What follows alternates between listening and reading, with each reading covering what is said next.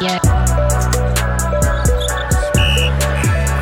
Hello and welcome back to the Couch GM podcast. My name is Ryan Parker, and I'm alongside Matt Chamberlain. How you doing, Matt? Good. Season's starting up. We're getting into sports, like real sports. Yeah. Like, get this Little League World Series trash off my TV. I don't need to see Johnny's awful form up there swinging a tennis racket. Yeah. Like, those home runs are not home runs. They're faux home runs. Going like 100 feet. Like, get that off my screen. Enough talking about trash on some poor young teenagers living out their lifelong dreams of making it. I'm not mad. Let me remind you to follow us on Twitter and on Instagram. You might not want to after our spicy hot takes, because that's what we're going to get into on this episode. Remember to find us on Apple Podcasts, Spotify, Google Play, and any other podcast platform of your choice. Matt, what happened in episode 47 that people need to know about? So we talked a bit about the CJ McCollum extension, Portland locking up that backcourt, assuming there's no more major trades, but locking it up. And then we also did our last division breakdown, the Southwest, talking about Dallas's new duo, Houston's championships aspirations, Memphis's rebuild, New Orleans, and they're just like completely brand new roster, and then same old San Antonio. It's doing their thing. Yeah, death taxes and Spurs. Just always there. Always there. Well, like I said earlier, we're gonna do some hot takes. Way too early hot takes. Too early hot takes. I don't know. Are you ready for this, Matt? Let's start. Start with white people spicy, so the least spiciest ever takes, and then we'll slowly get more and more obscure as we go. For reference, is this like a tangy barbecue level of spice? Sure. Okay, all right. We didn't assign like names ahead of time to each one of these. Maybe we should have. Get like a Wingstop. Just like meter, like what kind of wings. Make it very apparent what type of spice we're talking about here. We got a New Orleans one in here. That'd be a good Cajun one. We'll start out in LA. Go to the Lakers, and this is a little bit of news. So we didn't do a news section, but it all kind of fits in. It's funny. The Lakers and Dwight Howard. This reported combo that may be in the making. The Lakers worked out Howard along with Joakim Noah. Like, it's bad. So let me just throw the least spiciest of our takes out there. This is not a good idea. Like, in the most simple terms, but this would be so much fun to see. Yeah, I think, like, the dysfunction part of it. Yes, yeah, okay, that's exactly what I'm talking about. Yeah. Not the basketball. Watching for the show, right? Like, we watching for LeBron Dwight fights. This is a way for LeBron to elevate his status over Kobe in LA land if he just sucker punches Dwight Howard. Dwight Howard goes for a jump hook in the lane. LeBron's like, I'm just going to block this. You ain't scoring here. In practice, like, it's LeBron versus Dwight and all the starters. And LeBron just, like, takes it to Do some Jimmy Butler third team. Yeah. Run it up on him. That would be amazing. Dunk on Dwight. So this is a way for LeBron to elevate his status. So like we said, Memphis granted that permission because obviously Dwight Howard, he's not staying in Memphis. I don't know. Memphis has like 5 centers on their roster already. I don't even know what they were fully doing taking him on. I know it's a CJ Miles thing, but what are you doing? The more serious aside from this is, man, like that Boogie injury. That's just such a bummer. Is this the end of Boogie's career? Man. Like, as a player? Man, it's feeling like it. Because like, between the quad injury, the Achilles injury, now this ACL injury, like, one after another. This has, like, been within, like, a year. All 3 of these have happened. He didn't look terrible when he came back in the playoffs. But how is he supposed to bounce back from this? I mean, like, ACL, like, injuries in comparison to, like, other injuries aren't that like significant anymore, like in terms of coming back if it's your only injury. But this is, of course, like you said, his third, and like you feel just horrible because like this is this is the nasty side of the NBA where you get one injury, you bet on yourself, and now he's never getting paid the way he was going to. We had some Isaiah Thomas type of stuff here, like with the Celtics. Like he thought he was getting a Brinks truck, and then it's like dudes signing for minimums now with Denver and now Washington, and he's just trying to get back to even reasonable as like a BA mid-level exception type of contract, and like no one would give him that as of now anyway. And IT is maybe healthier than Boogie, and he's a guard. He's a small guard, but he's a guard at least. Can get buckets. I mean, like he was at one point was able to get buckets. So much less so now. And I mean, like a big man like that Boogie style of play kind of is going away in the NBA, and like the bully ball. The injuries don't help that, and it's really sad to see. I hope he comes back as a player, but I think it would be awesome to have him on NBA on ESPN or something like that as well, or TNT. His real shot of coming back is this shooter, like a pure stretch five, and honestly probably a backup stretch five in the NBA, because Boogie's shown like the talent to shoot, and like that's great. And if he can do it at like a reasonable 38-40% clip, stay and shoot type of guy, and then just be like a big clog in the paint on defense, there's a place for him in the NBA. Yeah. But if he's trying to be old Boogie Cousins on bad knees, then you're right, it probably just isn't working anymore. Now, back to the Dwight thing. I mean, I don't know if it's going to happen. It somewhat feels destined to happen, like a redemption type of thing. Because the only center on this team is like JaVale McGee right now. Like they desperately need people. Like when they say they'll take just about anybody, like they're considering you and me. And if they're considering you and me, then right below us is Dwight Howard. So you have to look around. Like you got to search for these guys. I mean, I can stand in the corner out of LeBron's way. Yeah, like LeBron can yell at me for $1 million in the next like play 9 months. Unquote help defense. Yeah, and play that Russell Westbrook, just swipe at it every now and again. I'll take a couple charges. Yeah, I can do that. So it's just like Dwight Howard, I think, still has some level of basketball talent, but it's almost the same discussion as Boogie of what do you think you are? If you think you're an 18-10 just double machine who needs to be fed the ball, then Dwight Howard can get gone. Like shouldn't even step foot in the state of California. You might as well bring on Joakim Noah at that point. Honestly, why not? But if you're like, I'll just be a lob threat and I'll play defense, Dwight Howard would make the Lakers better.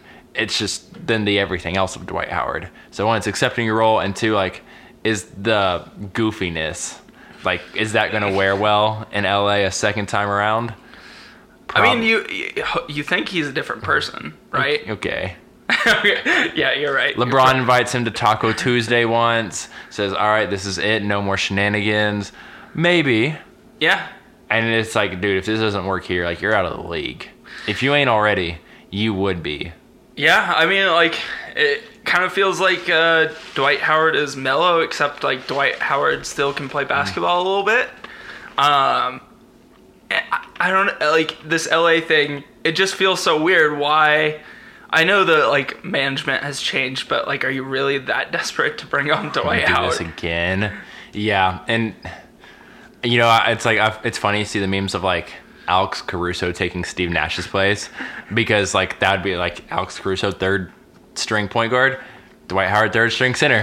But you know, like I'm kind of over it. I don't know. I want it to happen, but the storylines. I want it to happen.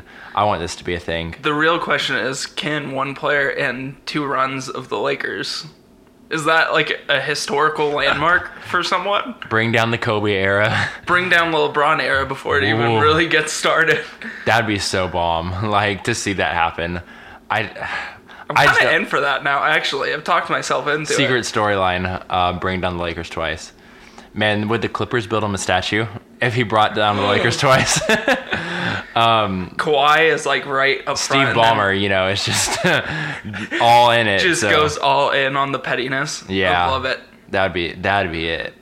Build the new stadium.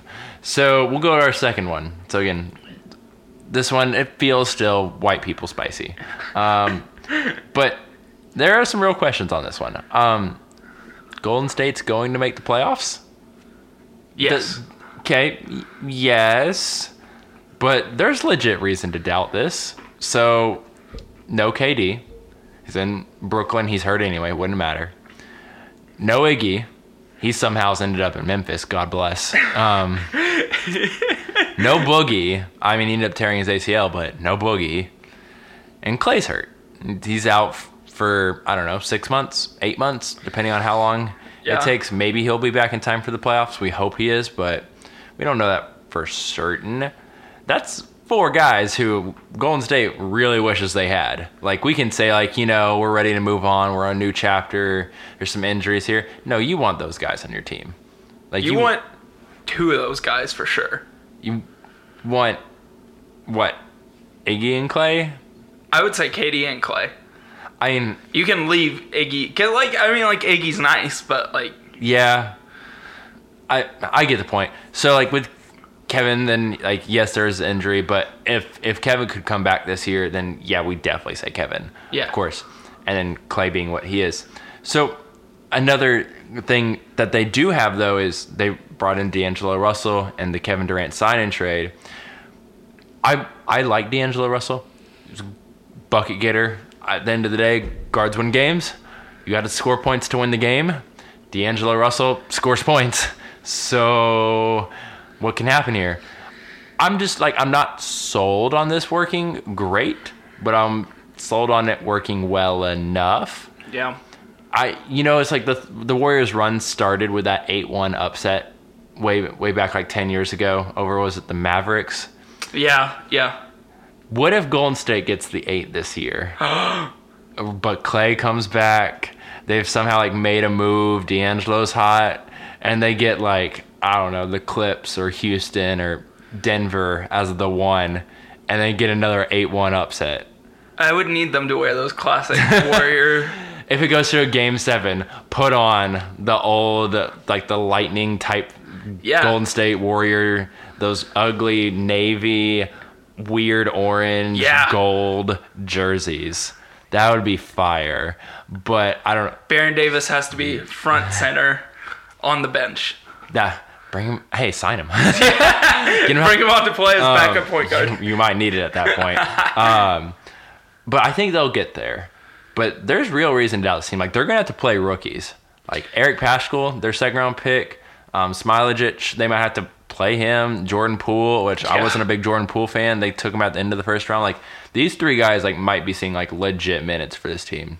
Because we've talked like the Sean Livingstons of the world, like just ain't getting it done anymore. Quinn Cook's not on this team anymore. Like, You've lost guys. Like, you have some very real holes on this team. Like, you need to get some NBA players on your roster straight up. And you slacking right now.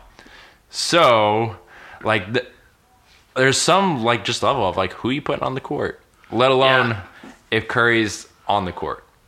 Like, right, we hope Curry's playing 82 games. Curry ain't playing 82 games. No. He's playing 70-ish. We're assuming no injuries. They'll still only playing like 70, 75 games. So there's 7 to 12 losses. Just pencil them in. However many he's not playing, automatic losses. I mean, unless you're playing like the Oklahoma Cities of the world. And like D'Angelo Russell can get you past the Oklahoma Cities of the world. With the rest of that roster? I mean, like, what does Oklahoma City have that can convince, like, Steven Adams and Chris Paul? Okay, all you have Gallo, if he's still there at that point in the season. You out? I'm out. I think, like, you kind of almost hit... We almost talk about it here, but this is going to be Steph Curry's, like, where is he in the... like historical landmark of the NBA, right? Like, this could be Steph Curry coming out and saying, yeah, I was the back-to-back MVP of this league and don't forget about it. Or it could be like, that was kind of maybe just like a down year for the league. Yeah. And I think it's going to be interesting to see if we get that Steph Curry back. Also going to be a real test of Steve Kerr as a head coach. Yeah, and that was the next thing we had was, like, even the bench is below average. So Steve Kerr, like, he's going to have to, like, coach. He's going to have to, like, stand up every now and again and do something. And, Steve Kerr obviously has done things. He has some really nice, like, after timeout plays. But, like, you're going to have to get Draymond doing a little bit more. He's going to have to put D'Angelo Russell, like, in really good positions. Like, there's some things that Steve Kerr can implement, whether that's using Willie Cauley-Stein and pick and rolls a little more since they've signed him this offseason. Like, he can implement on this team just as, like, to mix it up every now and again so Steph, it doesn't have to do everything. But if Steph can go for 28, D'Angelo can go for 24, and then the rest of the team's semi-efficient out of good sets, like, that's a playoff team. Yeah. You just rely on Kerr and Curry and Draymond to get you there. But I don't feel like I'm, like, as certain as I should be about this. And maybe they end up just proving me super wrong. They end up getting, like, the 5, and life's good. You've still won, like, 3 championships in the last few years. So, like, whatever. But I could see this going haywire for at least a little bit. I mean, there's so many question marks about this team for the first time, it feels like, in, like, 7 years. That, like, I mean, you're right. Like, there's so many things that can go haywire. Like, D'Angelo Russell was really good in Brooklyn, but that could not be the case here in Golden State. Yeah. And, like, that kind of depends. That will hinge how Golden State makes the playoffs or not. And Russell was better when there wasn't another primary ball handler, Karis LeVert, on the floor. Well, there's Steph Curry. So, unless Steve Kerr's super staggering them, which he could do, like, D'Angelo's going to have to learn to play off-ball more. Yeah. Steph can obviously run around and shoot ridiculous off-screen shots, but is Steph Curry wanting to do that at 33 for 35 minutes a game? No. Or however old Steph is? Like, no, he's just not. Like, he just can't do that. That's unreasonable. So just a little bit that Steve Kerr's going to have to work out there in the Bay. So the next one, we're focusing on another team before we go back to a player take. So going out east, getting into the weeds here, Chicago will be better than Atlanta this season. So this is like mild spice. Okay. So this is we're slightly above white people. We're into, like, well, I guess I'll try it, like, territory right now. Some Tabasco sauce in there, type of. Just like a few drops. Yeah. Not too much. Don't overwhelm taste buds. So notice, put this season, long term, Atlanta's got, like, a great future ahead. Yeah. We like the Trae Young pick. We like DeAndre Hunter and Cam Reddish. Like, we like what they've got going forward.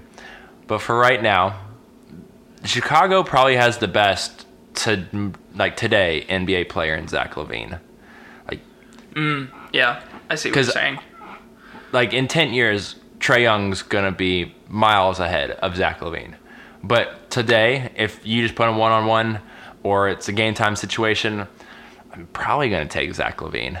And this is someone who was a very serious doubter of Zach LaVine, like, a year and a half ago, and is slowly warming up to him.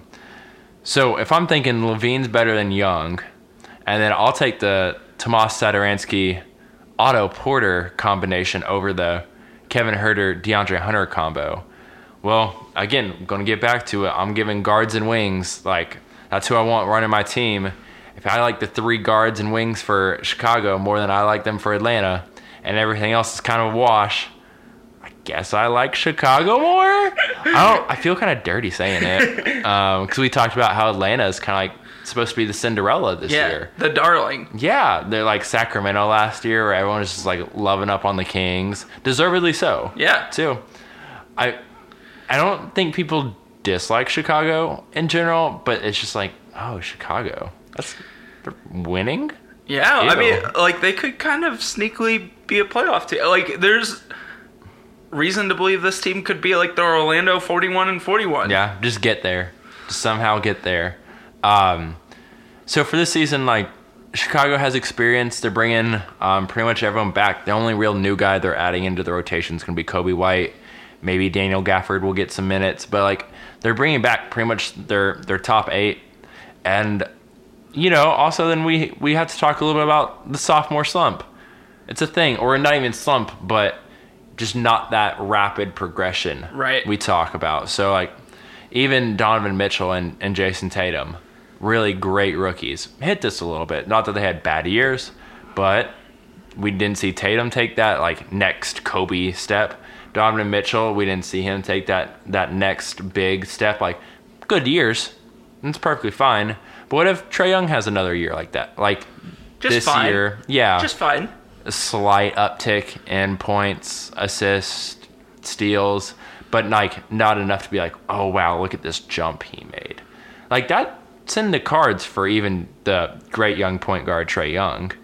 Especially being a point guard. Yeah, I mean, there's still a lot for him to learn, and being on Team USA is going to help him some, but until you start playing a lot of NBA games, and it's just going to take time for him, and I think it's going to take him a little bit longer to get there, and I wouldn't be surprised if you're right, he could be okay again this season, which is okay.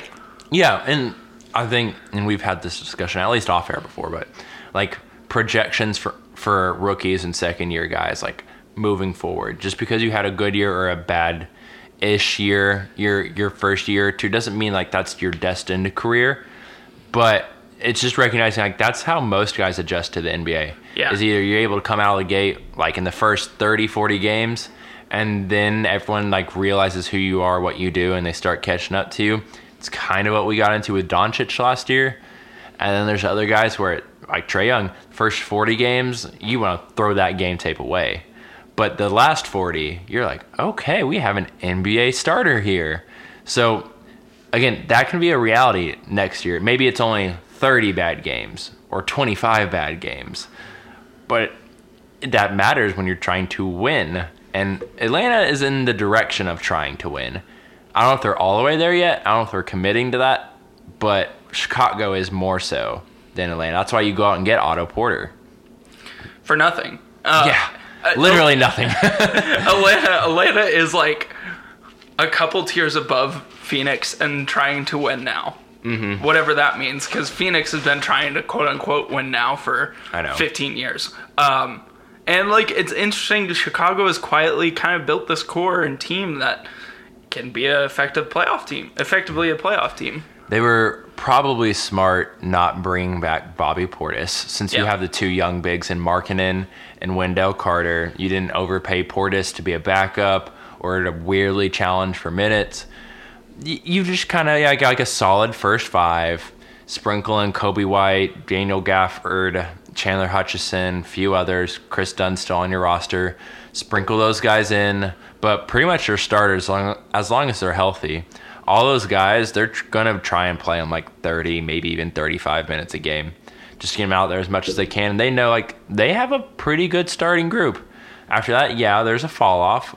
But I think Chicago is in a position, if Indiana's struggling at the beginning without Oladipo, maybe Milwaukee's coming off a high, you still get to play Cleveland.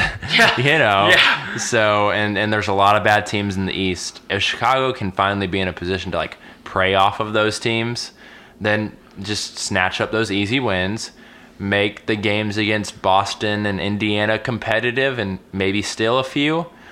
Yeah, like you said, with Orlando, all of a sudden you're somehow at 38, 39, 40 wins at the end of the year, and you're we got 2 games left. We win these games, we're in the playoffs. That's somewhat realistic for Chicago. Now, of course, the management could do something really stupid and make this train go off the rails. Usually in the cards for Chicago at some point. let's give them a slight nod of confidence, because they've had a couple actually decent months. I don't know if it'll sustain, but we'll give Chicago just a little bit of love right now.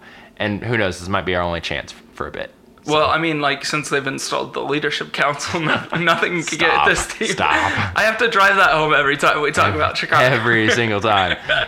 Maybe not wrong, though. Okay, I'll take Atlanta long term, though, because I still like what they've got. This is not a diss on Atlanta. This is not a I hate Atlanta take. It's for the 1920. Yes. It's just for this upcoming Just for this one season. Because long term, Trae Young, he's legit. I like Kevin Huerter. I like the draft picks, Huerter and or not Herter, Hunter and Reddish.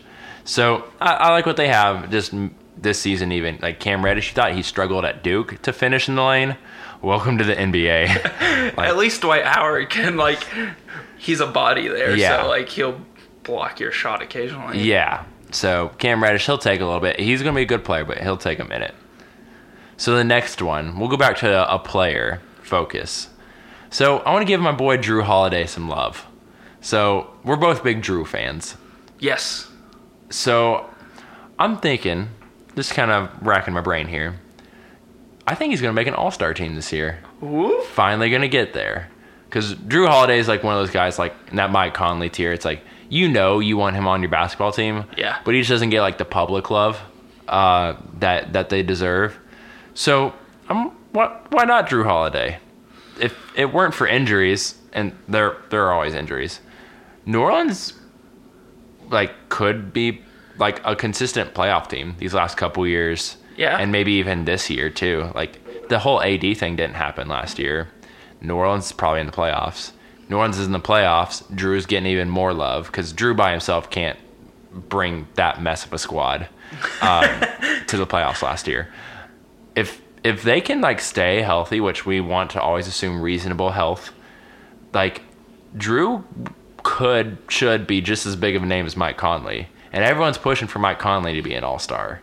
So what if Drew's gets this sneaky Pelicans team to a really good spot, and everyone's talking about Zion, everyone's kind of watching the Pelicans. Yeah. Wait a minute, who's this guy?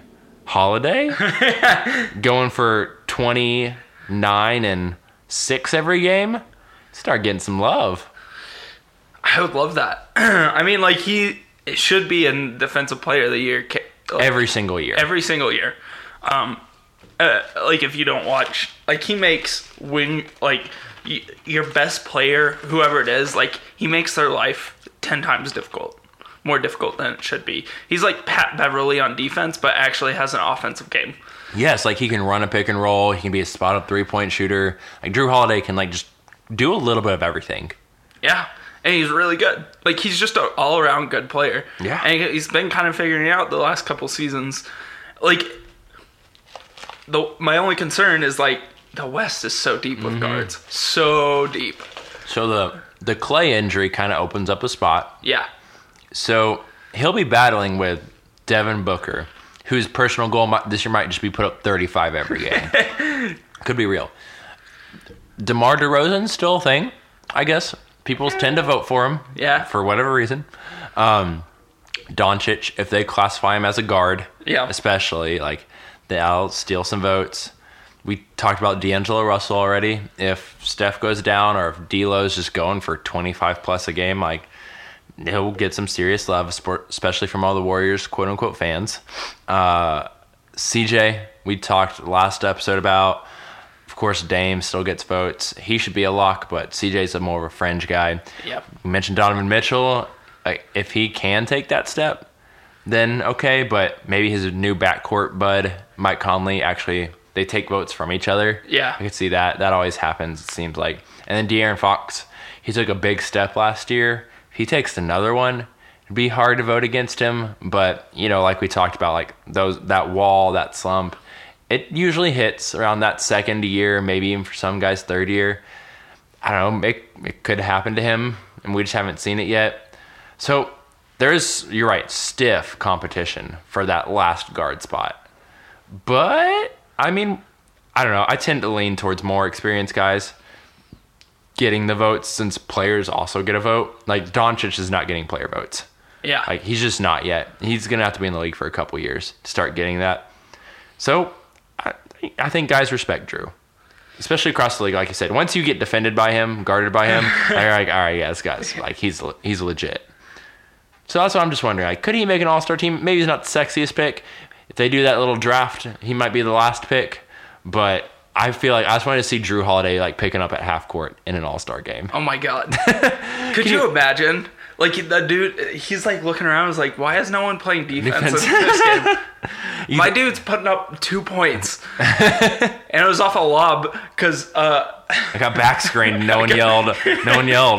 Like, Devin Booker. I want Devin Booker and Drew to make it, and I want Devin Booker to be on the opposite team and get picked up by Drew at half court. Like, what are we doing here? We're playing pickup.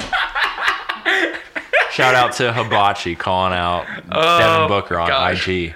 You want to talk about that really quick? Okay, yeah, let's do it. Like, what? Why are you complaining about getting doubled? If you get this all year, yeah, give context. I guess that's what we should do. So first. they're doing this like 5-on-5 pickup game. There's some NBA guys there. They're just going up and down. By some, it's like Ben Simmons and Joakim Noah and Devin Booker. So there's like, 2 of the 3 are. Yeah. So, and Book has the ball in like the right, like lower wing corner, and like someone comes and doubles him. And so he has to swing the ball, and he just gets all butthurt about it. Like that's the best way to explain it. Like, where are we getting double team? We're just playing pickup. We're here to get better. No. Well, yeah, get better. Blow by him. Like, shoot over him. I don't know. Do something. Don't stand in the corner with the ball. Like, he was just like pivoting for like 4 seconds. You ain't doing that in an NBA game. If you see the double, like, quickly pass out of it and like cut to open floor. Exactly. So, Devin Booker. Quit complaining. 2, it's pickup. Like, you're clearly better than them. Beat them. Like, quit complaining in pickup. Quit calling like touch fouls in pickup. I just feel like Devin Booker calls touch fouls now. Oh yeah. In pickup, like, get up and run. Like, play ball. So, like, my frustration is like one of his things. Like, I guess afterwards he commented and said, like, man, I get doubled all year. Like, I don't need to do this. Like, I just need to. Like, I don't want to spend my Tuesday doing this. I just want to play basketball. It's like, well, if you get doubled all year, what do you think is going to happen this year? Do you think teams are randomly going to just start doubling DeAndre Ayton? No. Yeah, no. They're going to double you. Jump hook in the post. They're going to double Devin Booker. So if you're wanting to get better, quote unquote, get better, then get better. Yeah. Like, take on 2 guys. Kobe did it. Yeah. LeBron does it. You don't like it when and this wasn't in the video, but like pick and roll, and you just get doubled the big and yours fight over the top, and they just double team you. Well, work on that bounce pass, work on that lob pass, like kick to the corner. Sometimes working on your game isn't necessarily just getting the ball, pivoting, shooting, and then shooting the ball. Like, sometimes it's like making the right play, making the right pass. Like, I don't know, maybe go play with one of your teammates. Like, you got like 15 of them, like, go play with them. So like, you actually like build up something together. I'm just throwing out ideas. Crazy. So aside for Devin Booker, this is why I'm not going to vote for him as an all-star. Not that I have a vote. You're giving him the Jimmy Butler treatment of just like, he doesn't get votes this year. Yeah, that's where we're at with him. Give it to Drew as my Drew campaign. Okay, I'm going to give one of my takes here. It might be ramping up to a little bit spicier here. All right, that's good. But it's New Orleans related, so it fits because of Drew Holiday. My spicy take is Zion doesn't win Rookie of the Year. Ooh, that's getting up there now. It's ramping up. You put a nice Louisiana rub on it. Yeah, but here's my reasoning. So other teammates will still spotlight. We just talked about Drew Holiday. I think Brandon Ingram's going to come along and have a nice year. Lonzo is primed to have a good year after a series of couple injuries, but can play without LA spotlight and LeBron and all that stuff. Zion's shot's not really there yet, so teams are just going to play off of him. Yeah. It's going to be hard for him to score and put up numbers. I also think he doesn't play the full year, not because of injuries, but just because management. Just like, we're probably not going to make the playoffs, so let's not play this guy 40 minutes a game. Yeah. No, take that weird back-to-back Thursday night in like Canada. Yeah, let's take this game off. Like, we don't care. We don't need you going up there against Pascal Siakam or something. Yeah. Like, we don't need to do that. Like, I would totally understand that if that's the situation. I think, of course, like, we're gonna say Zion needs to be the Rookie of the Year favorite. Yeah. The NBA Rookie Survey picked him also. But, like, there are other legit talented guys that maybe, like, the opportunity is just better than what Zion has right now. Now, if they are good, if, like, New Orleans is an actual good team, then Zion might start getting some love, especially if he's the star of it. But if, you're right, if things kind of go like last year, 30 to 40 wins, nothing super special, then you're right. They probably start shutting him down a little bit more here and there, and he just doesn't get quite the love that maybe he should. I could see this happening. I would say it's like 80% chance Zion's winning Rookie of the Year. Yeah, there's still probably a large chance, and like this is one of my spicy takes that is probably going to backfire on me because Zion's probably going to run away with Rookie of the Year because, let's see here, who were the top 3 picks?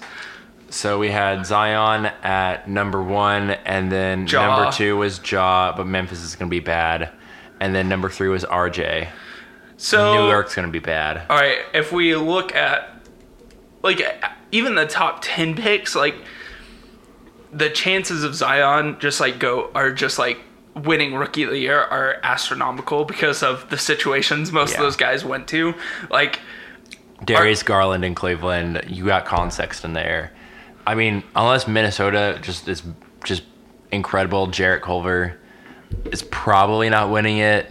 The Bulls probably aren't even starting Kobe White at the beginning of the year, right? Jackson Hayes, Rui. Oh my God. Cam Reddish, Zion might just win it because there's no one else to fully claim it. But, I mean, Ja could put up some crazy numbers. I mean, that's kind of my theory in this spicy take as well, is, like, Ja just kind of comes out and has a freakish year. Like, I don't expect RJ Barrett to win Rookie of the Year because dude couldn't perform in Summer League. But if Rui... I'm going to make this bet with you right now, all right? Okay. And I'm going to regret this. If Rui Hachimura wins Rookie of the Year, I will buy an authentic Rui Hachimura jersey. Washington Wizards. Like the red, blue stripe. Yeah. That's hot. Yeah. Hachimura. That could be a banging jersey. Like, you might come back in a couple years and be like, I'm glad I have this jersey. Probably not. But, if he wins Rookie of the Year, all power to him. But let's just say I doubt it. I'm not putting money on that. It's a safe bet for me to make, I think. Yeah. I'll take Zion. But I like the idea, though, going out here, branching out. A lot of Pelican stock. Now we can go back to our regular resumed spice. Just had to throw in like a emerald. Yeah, we got some bonus wings with that one. That was pretty nice on like National Chicken Wing Day. Wingstop throwing like an extra 5 free wings. All right, back. Pacers. Transition there. It was really good. Beautiful. So the Pacers will finish with a better record than either Boston or Brooklyn. So probably putting the Pacers like 3. So Victor Oladipo scheduled to miss beginning part of the season. But I went and looked just because I was curious, diving into the Pacers schedule. The beginning of their season's not that tough. Like, you got Detroit a few times already. Like, I seriously think they have like Detroit like 3 times in the first like 10 games. Jeez Louise. So you got Cleveland a couple times in those first like 15. Like, I wouldn't be totally shocked if in like their first like 15 games, Indiana's like 12-3, just because of the level of competition they're playing against. And then it's like, man, they kind of got something here. And then you just kind of maintain like that cushion. And eventually Depot comes back. He's rolling because they're not going to play him until he's ready. And if he's going, like, man, all of a sudden this team they may not be a great playoff team, but regular season wins. It takes Boston or Brooklyn a minute to get going. Yeah. Those don't quite come together. And let's talk on that. Like, Boston's bringing in like brand new superstar. And so is Brooklyn bringing in Kyrie. Like, there's no guarantee like game 1 these are going to go well. Yes. I agree. With the exception that half of Boston is playing on Team USA right now. So they're all getting to know each other. And they're getting to know each other, which is what we just talked about with Devin Booker. Is like, hey, maybe you should be, doing something with your summer outside of playing with some scrubs. But, like, I think Boston could have a nice season, but Brooklyn, like... I also don't know if Boston can get a rebound right now, though. So that's also true. That's scary. You know. Yeah, I mean, like, the Pacers were, the 2 before Oladipo got injured? Yeah, they were rolling before Philly and Boston and everyone started, like, slowly overtaking them. And he got injured, and then they started slipping. But, like, honestly, like, The Pacers are just as physical as Philadelphia. Mm-hmm. They, I think, have just... I mean, they don't have as much talent. I think their scheme, like all of their players, fits into their scheme very well. They're good 1 to 10. Yeah. And it works with what they're trying to do. Yeah. The front office has put together a team that is cohesive to what the coach is wanting to do on the court. Brooklyn, I mean, like you said, Boston and Brooklyn it's gonna be a weird season for them to see if Kyrie, especially for Brooklyn, if Kyrie thinks the earth is flat and whatever else he posts on Instagram and says in media interviews. It's just gonna be an interesting season for both those, but I mean, Indiana has a great chance to kind of seize that and be a top tier East team. Well, like, they have a lot of good players on their roster. Yeah. So, like you were mentioning, so, like, they went and got Malcolm Brogdon this offseason. They went and got Jeremy Lamb this offseason. They went and got Justin Holiday. They said they're going to try and start Sabonis and Turner to start the year. So, like, okay, like, even without Oladipo, there's a starting 5 right there if you want it. Like, it's just there for you. You went out and got TJ McConnell, TJ Warren, Goga Bitadze in the draft. Like, you're still, like, good 8 players there without Oladipo. You have Aaron Holiday, who you drafted in the first round last year. They really like him. They think he's going to be a good player. So, like, there's guys on this roster. You still have Doug McDermott to fill in that can be a sustainable team until Oladipo can come back. And like you said, like, Nate McMillan, he knows how he wants to play. They focus on defense. So, like, if the shot's not falling with some of those guys, that's, like, the Pacers are cool with, like, a game being in the 80s or, like, low 90s. Like, that's what they're trying to do. So, I think that defense will just be good, just anyway. With or without Oladipo, he could make it great, obviously. He'll make the offense much better once he does come back. But win some of those just ugly games against Cleveland at the beginning of the year, and you might be in okay shape by the time Oladipo comes back.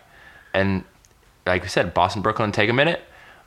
They could end out pretty well. And maybe for the Pacers, how it started well and didn't end up like the way they wanted, we get the opposite this year. It may start a little clunky, but if they can finish strong, like that's a good team. So now we'll step up, spice a little bit here. Go back to the West, and the West is generally more fun than the East. Sacramento, again the darling, has overtaken San Antonio in the West. Gasp. Death, taxes, and Spurs. Maybe Death, not. taxes, and Sacramento. So I'm going to kind of get into the same thing we got into Chicago and Atlanta. Yeah. Like, we're just going apples for apples here. Okay. They're not necessarily the same position, but level of importance to their team, most important guy, next important guy. Who would you rather have? De'Aaron Fox, DeMar DeRozan? De'Aaron Fox. All right, so I agree. Buddy Hield or LaMarcus Aldridge? Buddy Hield, I think. I think I lean Buddy Hield also at this point. Marvin Bagley, DeJounte Murray. I would go DeJounte Murray. Okay, I think Bagley, but I would understand. Yeah. Like, it's close. You might be going, like, positional there. And there's some things with Murray, especially if he comes back healthy. Like, I see the real pros there. I have Dwayne Dedmon and Rudy Gay as kind of like a wash. Yeah. And then Harrison Barnes, Derek White, I have it as a wash. Derek White maybe could take it, but, I wouldn't feel great about it. I wouldn't feel great about putting Harrison Barnes as better either. I think it's just depending on what your team wants. So I'll call it a wash there.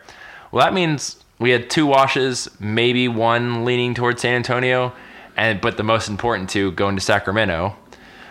Obviously, like, there's a huge coaching advantage in San Antonio's favor, like, very obviously. But I also think I like Sacramento's bench better. Yeah. So, you start putting apples to apples here, and I think I like Sacramento more. Ooh, this is a take. So, like, this is where we're getting into it a little bit. If you put both these teams on the court against each other in a 7-game series, who are you taking? Who? I mean, I think I would take Sacramento. Knowing like they haven't like been in the playoffs Yeah. and all that, I think I would too. Just on some level, like we saw with San Antonio and Denver. I'm not saying Sacramento's at the Denver level yet. on some level, like you put enough talent out there. There's only so much Pop can do with this group. And, you know, what did they do this offseason to make their team better? You went and got Trey Lyles.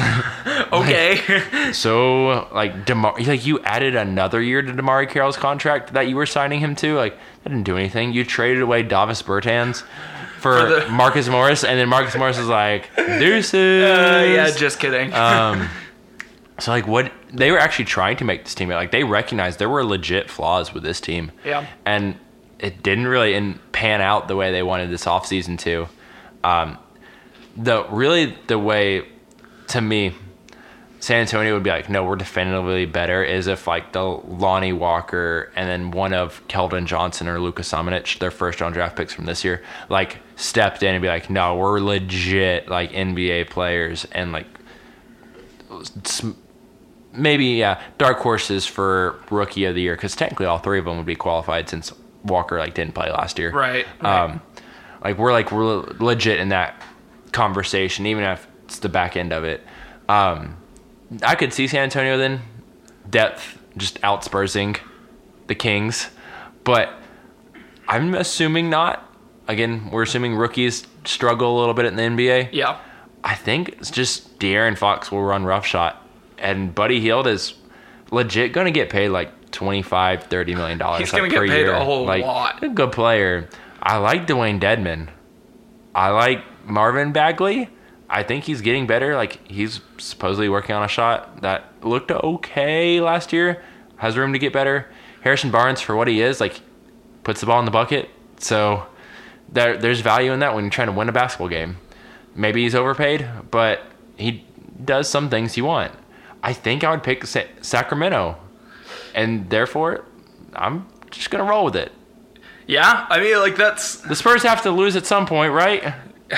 Right? Yeah, I mean, like, San Antonio has reached that point where, like, I mean, De'Aaron Fox, I think, would be the best player in that series. Yes, period. He would be. And there's not really much debate about that.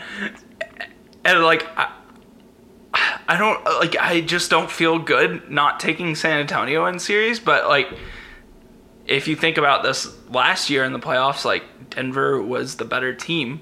They just had never been in that situation before. Yeah. Therefore, the series went 7 games. Like, really, that was it. Yeah. Jamal Murray, like... it should have been 6. When he played well, like, it was toast for San Antonio. There's nothing they could do about it. And it took him 2.5 games to get there, but he finally started playing, and then that was it. That was the series. Yeah. Same thing could happen here. It could take De'Aaron Fox and Buddy Hield to finally, like, oh, we're in the playoffs. Mm-hmm. But then halfway through game 3, they turn it on and, like, it's over. Like, DeMar DeRozan and LaMarcus Aldridge's mid-range jump shots aren't keeping up with Buddy Hield's threes and De'Aaron Fox, like, sprinting up the court. Yeah. Like, again, it just gets into the math. Like, transition and then 3-point shots worth more than 18-footers. Yeah. It's just how it works in the NBA. Always has, but it's just like we just realized it now. So, the Spurs, if it was like a series, of course, I think it'd go like 6 or 7 still. Yeah. And over the course of a season, maybe the Spurs can just say, like, we're going to somehow get to 45 wins. I don't know if that's enough, though. I don't know. And I know the Kings still play in the tough Pacific, especially with the 2 LA teams and Golden State. But I think, like, they can make a way. And I believe in De'Aaron Fox.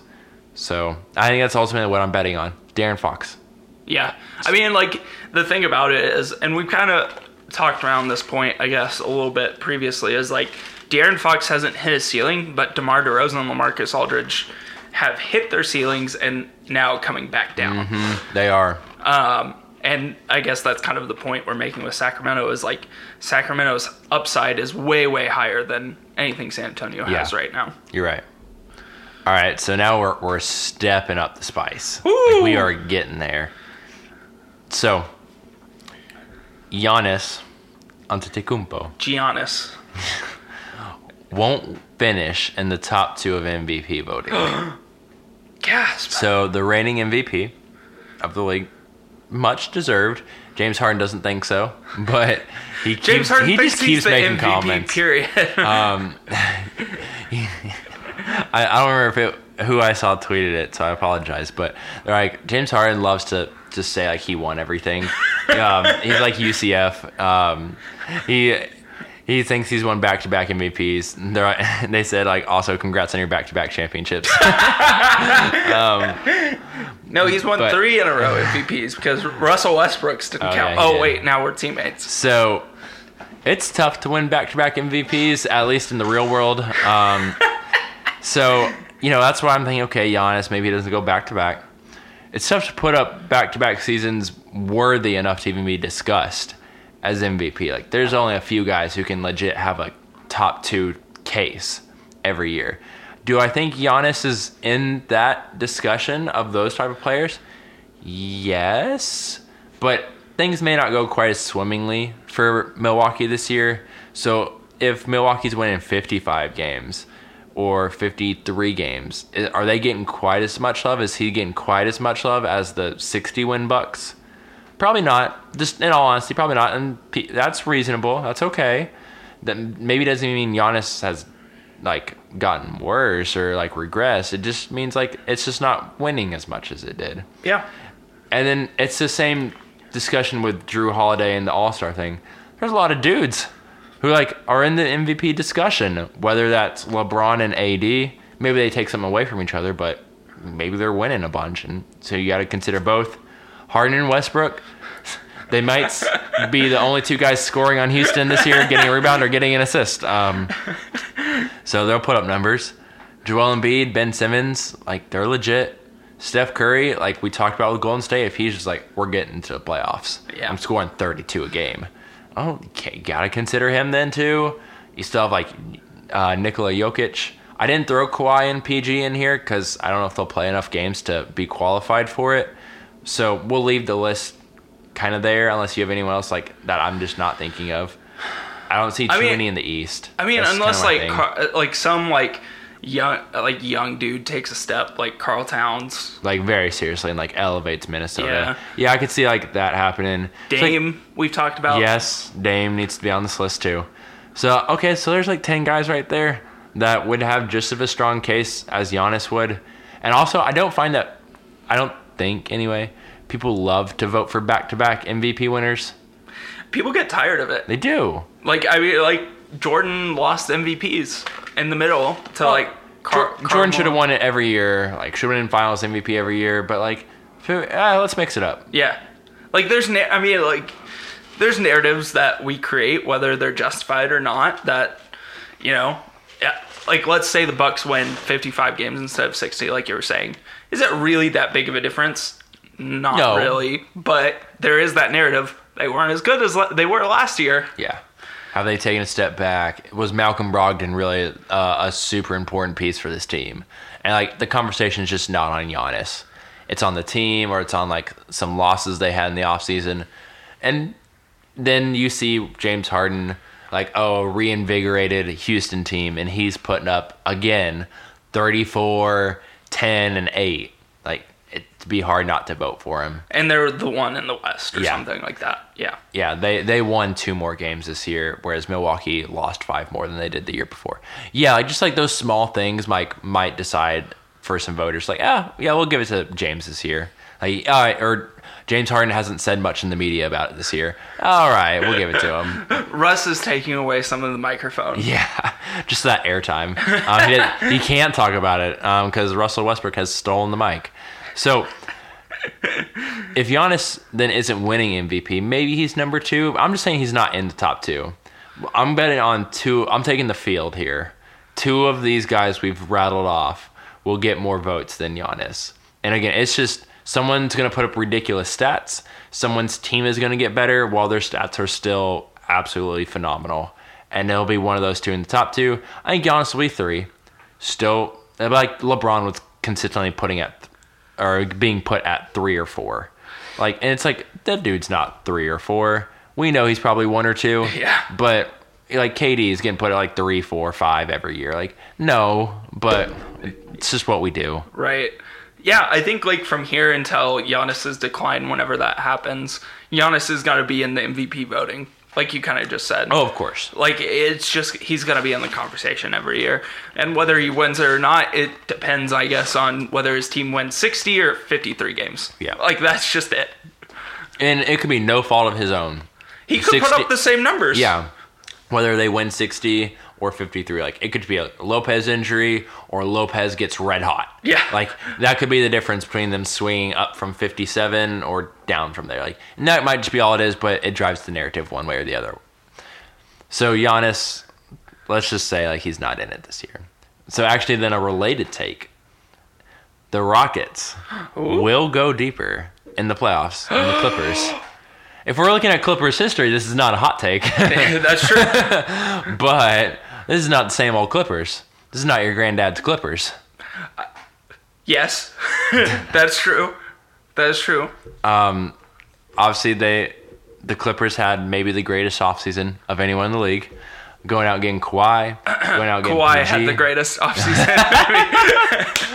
Since he's the one that actually got the Paul George trade done. So that's a great couple moves, filling in around the fringes of this team. I really like what they've done here with the Clippers. I like the draft. Like, I just like what they're doing here. But we've talked about this on past pods. Kawhi and PG, they're not playing 82. They're playing 60, 65. Yeah. So 70 at max. Yeah. Okay, let's tap out at 70. All right, well, I can, if each one's playing 70, I can go ahead and probably pencil in 8 to 12 losses then. Yeah. Okay. So, and then like they're going to lose some games. Like, it's going to get some time to get to know each other, how to play together. This team is not a great offensive team. Like, you're still running out Pat Beverly, and although I like Lou Will, like Shamet, like it's only somewhat sustainable, you know, over 82, especially if you don't have that star like we saw it last year. So the Clippers, they'll probably going to be a top 4 seed in the West. But what happens, in my opinion, is I tend to assume that teams with better seedings get better matchups. Usually how it plays out, occasionally like we see like last year, like teams are like trying to like maneuver, trying to get certain matchups. But for the most part, I assume if you're the better seed, you get a better matchup. So if Houston just wins more regular season games, because Russell Westbrook takes every game like it super seriously, probably unnecessary, but he does. They get a better seed, and all of a sudden you get the San Antonio or Sacramento in the first round. All right, going on to the second. You get Denver, who maybe still isn't ready. Okay, move on to the Western Conference Finals, and the Clippers, like, what if they have to play, like, the other LA team? Like right out the gate. Yeah, like round 1, round 2. Man, all of a sudden, that's tough. Portland's still going to be tough. Like, Nurkic might come back this year. That would be super tough then. Like, there are other really good teams that I just assume, like, if the Rockets can get a good seed and avoid that, they're almost destined to the Western Conference Finals for me. Yeah, I mean, there's even that scenario we talked about earlier with Golden State, and that, like, Clay comes back late in the season. Mm-hmm. Guess what? Clay's, like, knee's probably not going to affect his jump shot. Nope. Still, dude's going to be really good. And they get the, like, what, 6? 6 or 7, and then... And then the Clippers are in that 2 to 3 range. Mm-hmm. Guess what? You're in a 7-game series that you better hold on to dear life that Steph Curry or Klay Thompson don't get red hot and score like 40 or 50. And because we've seen it when they do, like, there's nothing you can do. There's just straight up nothing you can do. Like, even if you were to throw Kawhi and PG on them, like, those guys aren't running around screens the way those guys run around screens. And then who's guarding D'Angelo Russell? Right? Landry Shamet?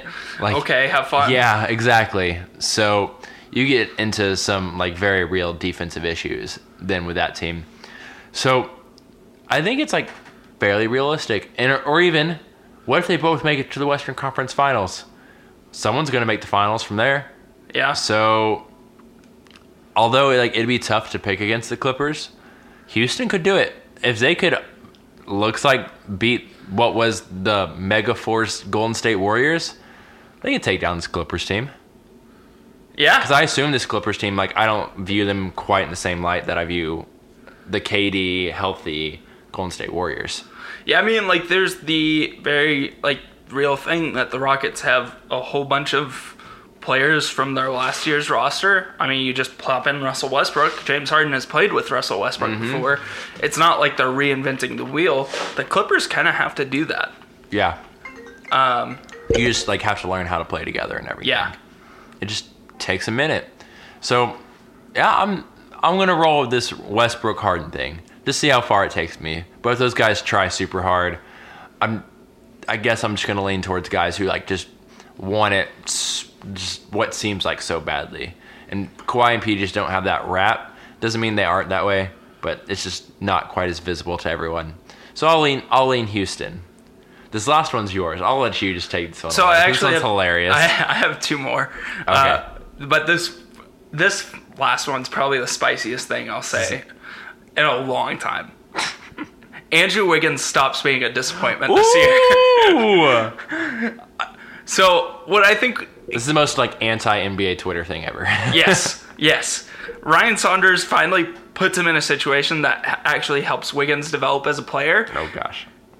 And actually, like, you know, Minnesota wins without, like, being super toxic in culture.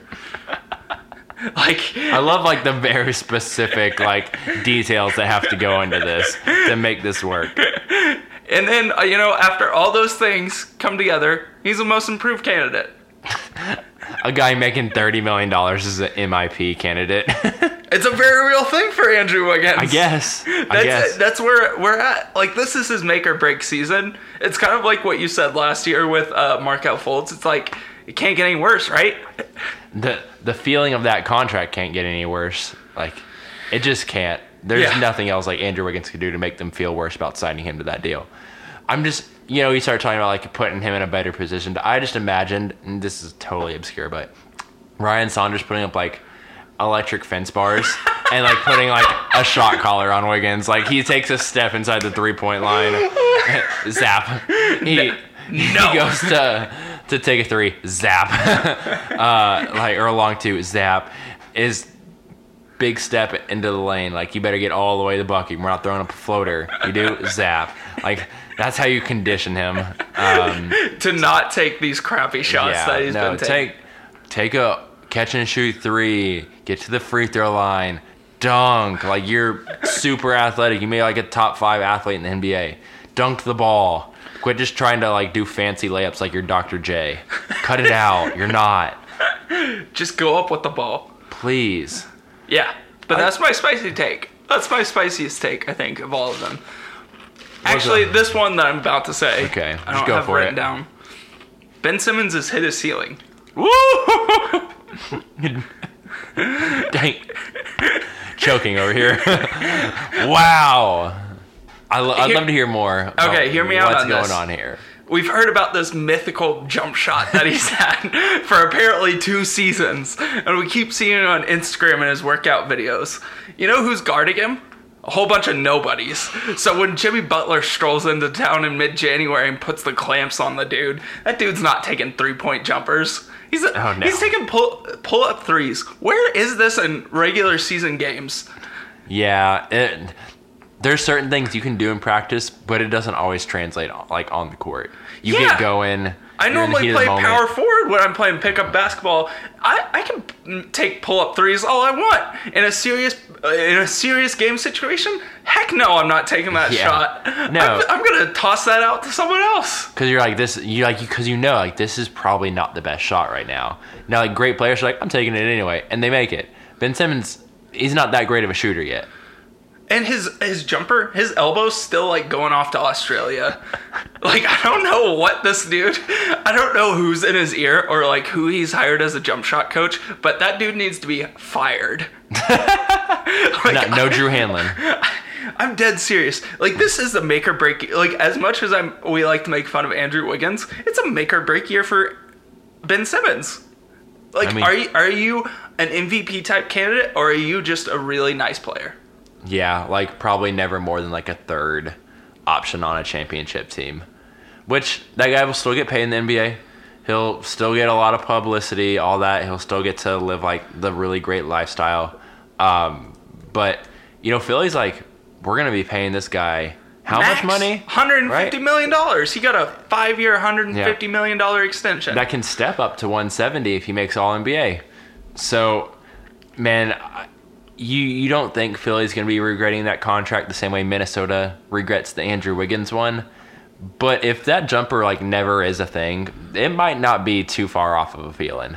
Yeah, Toronto made that dude disappear in the playoffs. You know what he did? He stood on the block waiting for an offensive rebound and a putback dunk. I'm sorry, I'd pay that dude a minimum contract, not $30 million a year over 5 years. Yeah, can't just be hanging out in the dunker spot. Or can we at least run some pick and roll where he's the roll guy? Yeah. Every now and again, just something different. But they never wanted to play a ball handler out there either, besides Ben Simmons, because they didn't want to hurt his ego. Well, now you don't have TJ McConnell, so... now you have Josh Richardson, so... And I don't think Josh Richardson's I'm going to, force Ben Simmons out of the pick and roll.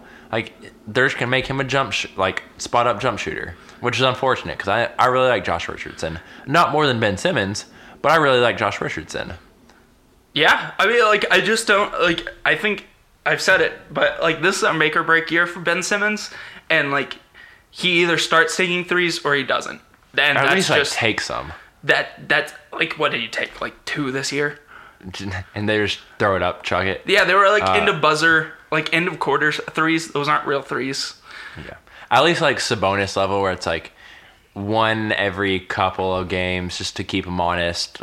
Even if it's going in at 20%, I just throw get a shot up. Can you run a quarter three play for him? That's the way to get his confidence up. Yeah. Shortest 3-point shot. Shortest 3-point shot. And Joel Embiid doesn't command a double team at this point in his career. Just throw it in the block, have Ben Simmons run to the corner. They're not going to guard him. Yeah, they're not. There are ways. If Joel Embiid can get open, pick and pop threes. If Ben Simmons is a screener, he can get open, pick and pop threes. There are ways to make this happen. It's just, is Philly going to be willing to do something about it besides just something that's, to them, outside of the natural flow of the offense? For most NBA teams, this could be a pretty standard thing they could do, but it just seems like Philly just isn't in the mindset of taking Ben Simmons from what he does to something else. Here's a wild... It could push him to be great, though. Here's a wild idea. Take one Al Horford jump shot away and give it to Ben Simmons a game. Yeah. That's it. Al Horford ain't going to complain. Al Horford doesn't complain about anything. He's still getting paid. Paid. Man, there's a lot of Philly spicy takes we could have had.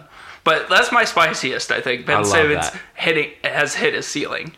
That is mango, habanero, we all the way down there in the red zone of the Wingstop heat scale. I love it. Yeah, we'll leave you with that. Come back next time. Come back next time with a nice glass of milk, so our spice will not inflame your taste buds. Oops. This has been episode 48. Kind of heated still about this Ben Simmons thing. I'm very... You're going to go play 2K and just shoot threes with him. Yeah. You're going to go 0 for 16, but... There was legit one time, 2K side tangent, I traded for Ben Simmons in a franchise, and I tried in practice with him to hit threes. It took me 20 minutes to finally hit one, but I did it. I accomplished something. That's hilarious. Anyways, enjoy the rest of your day. This has been episode 48. Remember to follow us on Twitter and Instagram, and rate and review us on your podcast service. We would greatly appreciate that. Thank you so much for listening, and we'll be back next week with episode 49.